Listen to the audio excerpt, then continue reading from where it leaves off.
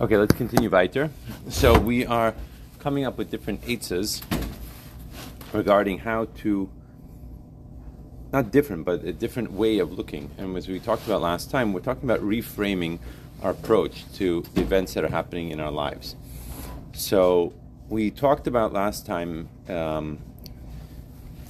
essentially three different approaches in terms of what is happening in what appears to be a negative way. We talked about the approach of Igeres HaTshuva, which is that this is going to, so to speak, save me from Gehenna. Right? This difficulty, God forbid, that a person is experiencing, I'm experiencing it, God forbid, a person says to himself, but because of this, I'm not going to have to deal with, a million miles of pain in Gehenna. We said maybe on the totem pole, if we were going to count, that might be on a lower level. We talked about the idea of Rabbi Akiva. We talked about the concept of, right, that this, whatever Hashem does is for the good. That we're looking at this event as being a negative event. Negative event. However, something positive is going to come out of it, right? When the lion eats my donkey, I'm not excited. I'm not happy about that, right? But the bottom line is that the next day when the Roman soldiers are going to come, we're not going to be found. And therefore, it was great that the lion ate my donkey. Third way of looking at it is the way that we're looking at it here. This is the way of Gamzu L'Toivo, the idea of Nachamish Gamzu. Completely different manner in terms of Adarab. The event itself is for the good. So the question is, how do we get to such a state? Like where does that come from? Like how can we get there? So let's read a little bit inside. So he says like this. We're from the beginning of the next paragraph. The Pirush B'Gemara. Let's start 1, 2, 3, 4, 5. 1, 2, 3, 4 lines down from the beginning of that paragraph. It says like this: The Pirush B'Gemara lekibula b'simcha kamo simchas hatoiva and niglas v'niris ki gamzu l'toiva. Because this is really for the good. It's just that it cannot be seen with my fleshly eyes or anyone else's fleshly eyes. Why? So here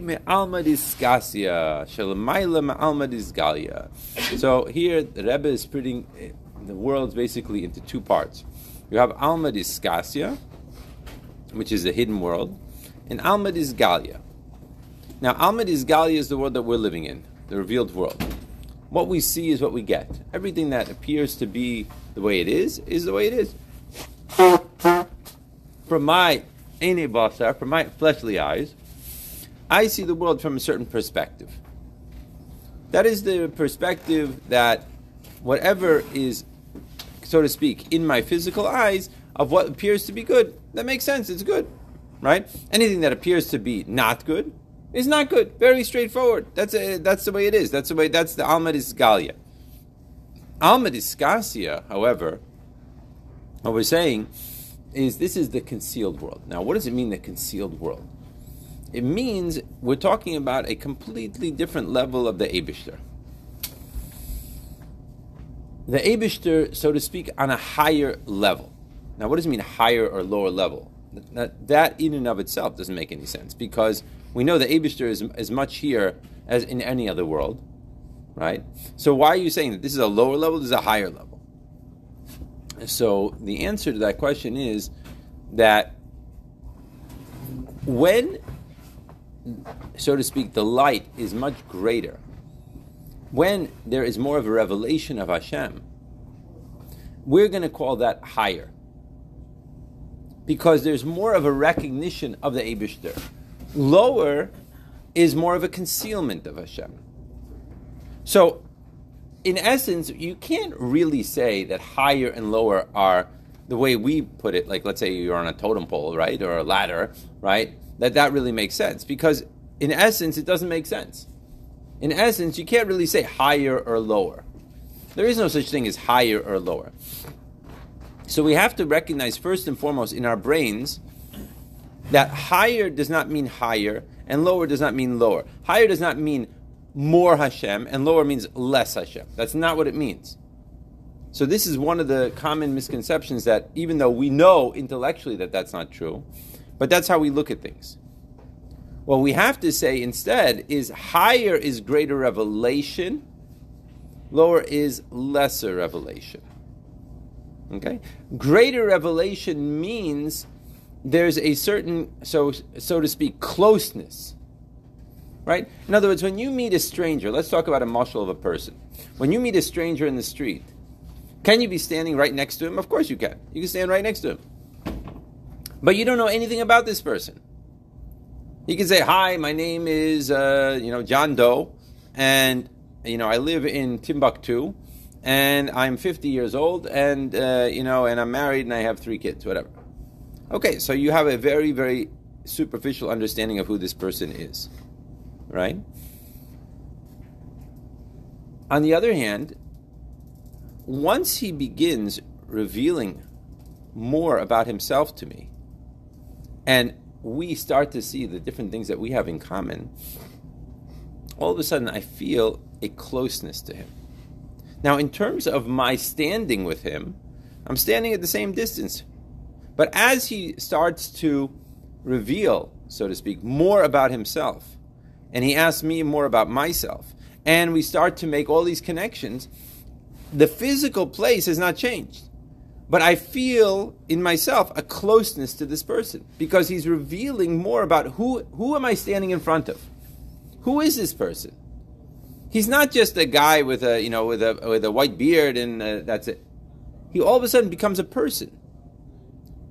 The person becomes a real life entity that he went, he was born in this place and he's living in this place and he has a job in this place and he went through this trauma and he went through this great point and he went through this and he went through that and all of a sudden I'm becoming closer and closer to this person. The more that he reveals of himself to me. And the more he wants to hear about me and I reveal to him, the more, again, I feel this closeness. In terms of positioning, in terms of what we see with our own 2 eyes, there's no change. But my closeness is becoming more evident as there's greater revelation. You're following the mashal, right? With Hashem, in a certain sense, it's a similar idea. So we are never going to become, so to speak, physically closer to Hashem. Because Hashem is right here, right now. He's absolutely in my vicinity right now. I mean, he's everything. There's no change. However, what there is that there could be a greater revelation of Hashem. And as Hashem reveals himself more, so to speak, there is a closeness that could be developed. And that closeness develops what we're calling a relationship. So now when we say the upper worlds as opposed to the lower worlds, right? What we're essentially talking about, is there a greater expression of Hashem or is there less of an expression of Hashem? That's what we're referring to now. So all of a sudden what we're saying is, let's look at this event from a different angle. And that's where we're going to go with this. Begashmias, this is Yisurim. This is difficult. This is a hard situation. No one is going to argue with that. However, what the Alter Rebbe wants to reframe in our minds is Beruchnius. How do we look at this situation? And that's the direction that he wants us to go in with our brains. That really, in essence, Hashem is in charge of everything that's happening. Every single moment of my day. We've already discussed this many times in Tanya by this point of time. However, the question is, what is Hashem's closeness to me? What is his revelation of himself to me?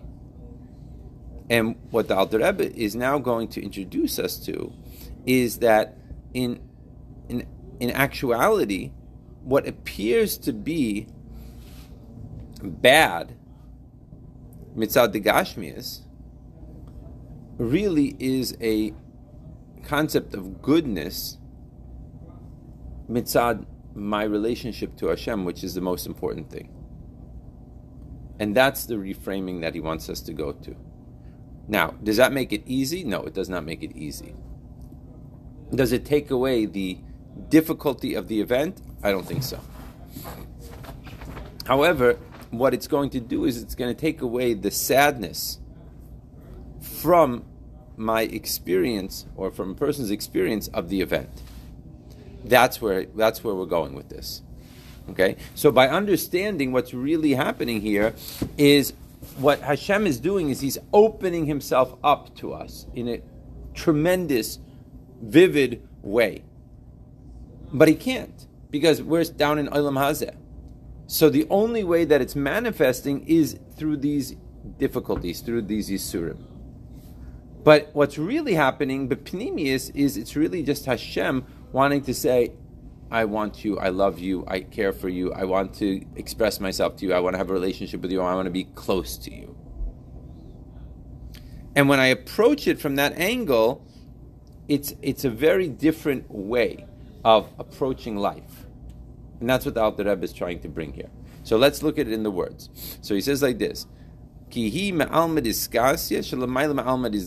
really this event is being perpetuated from Alma Dizkasya, which is much higher than the world that we're living in.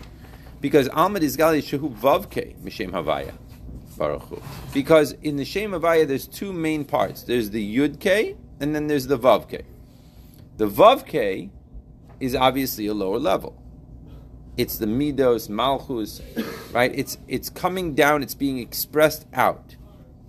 And in the expression outward, right, thereby it is on a lower level in terms of connection to the Etzem. But Alma Diskasya, Hu Yudke. On the other hand, if we were splitting it in half, the Alma Diskasya, the hidden world, is coming from the Yudke. It's coming from the Chochma, the Bina, from the Pnimius of Hashem. So now that's what he says. V'zeh shekasuv. That's why the pasuk says, Ashrei hagever asher te'asrenu ka. And he says Yud-K, right? V'gaimer. Meaning what? Meaning that happy is the person that is being afflicted by dafka, the letter is Yud-K. Because mitzad life down here in this world, it is affliction. It is hard. It's not what we signed up for, so to speak. On the other hand, what the Alter Rebbe is demanding of me is, how do I see the pnimius of what's happening here? How do I look at it? It says Asher Yagever though. Asher Yagever, happy is the person. Yeah, but he's afflicted because it's the first letters. What? Right, that he's being afflicted, because the point is that mitzad the gashmistika world, it is an affliction. No one is saying that this is not an affliction. No one's saying that this is a walk in the park. This is a difficulty.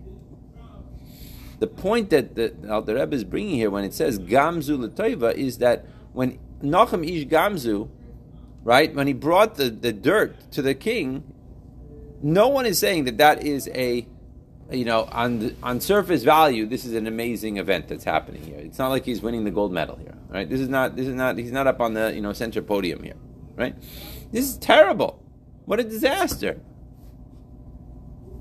But the point is that can we see within this disaster what's the pnimius? That's what the Alter Rebbe is demanding of us.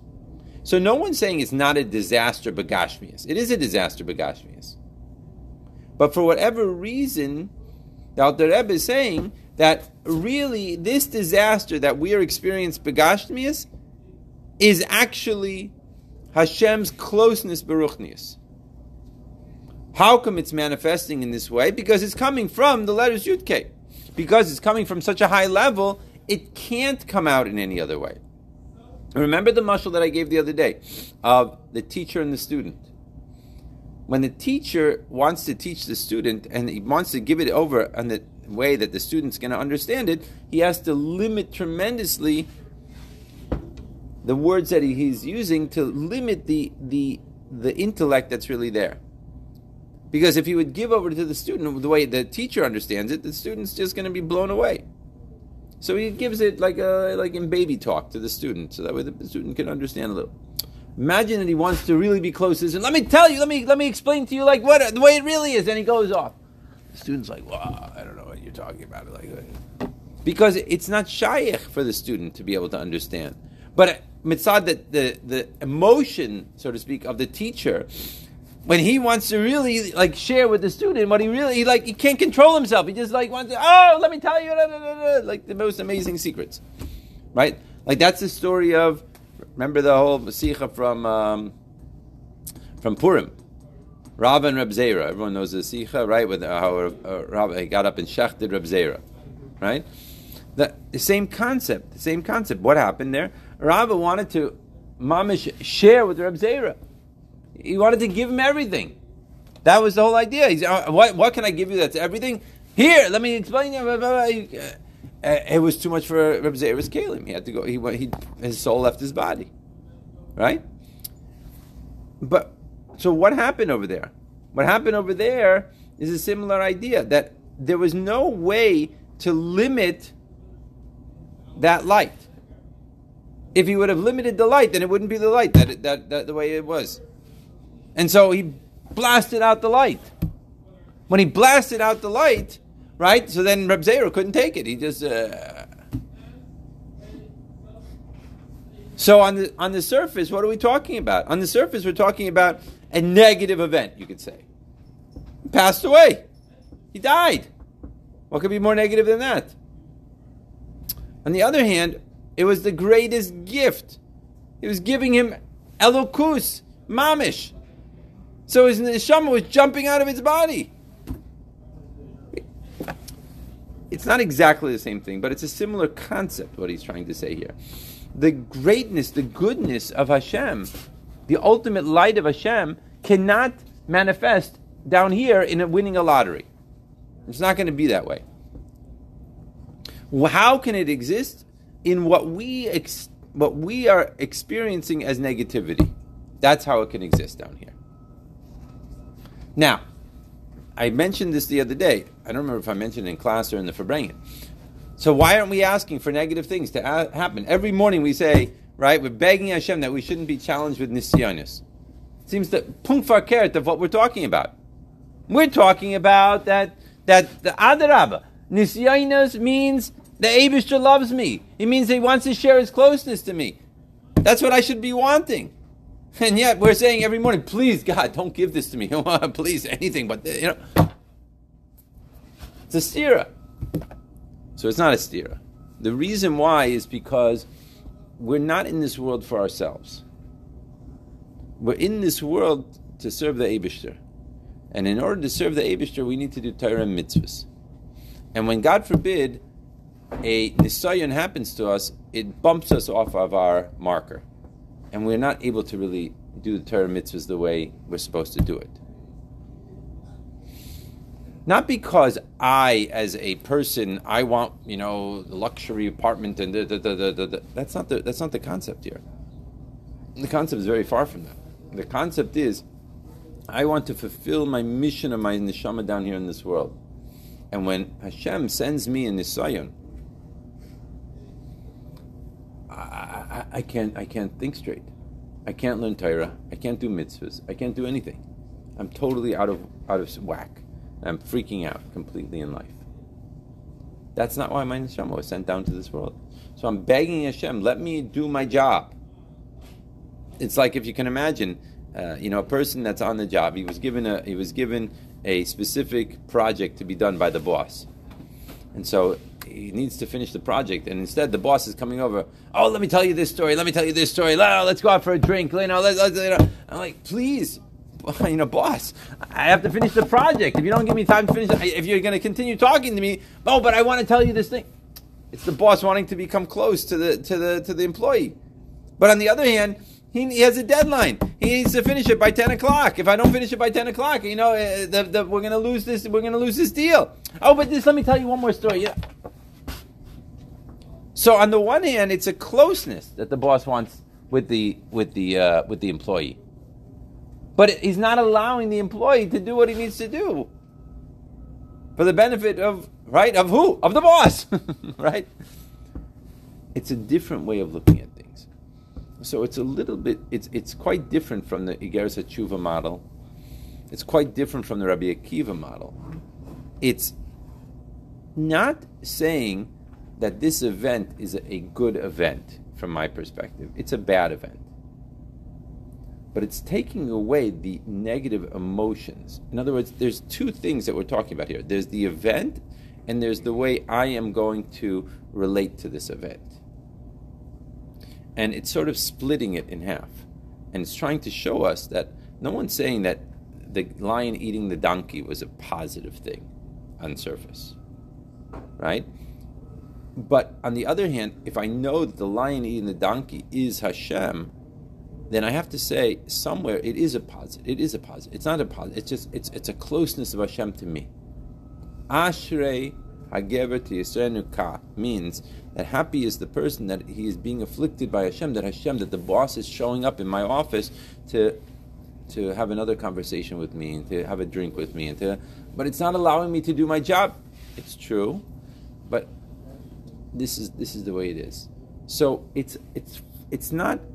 In a certain way, it's not satisfactory, this entire way of looking at things yet, in my mind. But it's a beginning of a change of perspective. And to recognizing what is really what, at the end of the day, what is it that's happening here? It's not Hashem moving away from me, it's Hashem moving closer to me. And most of the time when we see these types of difficulties that happen in a person's life, that none of us should ever experience, and it's always like, Hashem, why are you moving so far away from me? Why are you punishing me? Why are you doing this to me? Why are you, and it's like and it brings along we could even say a sadness, that why is this happening to me? Why is it? And instead, what the Rebbe is saying here is really, it's not, let's remove that sadness and exchange it with a truer understanding of what's really happening. Okay, guys, gotta stop.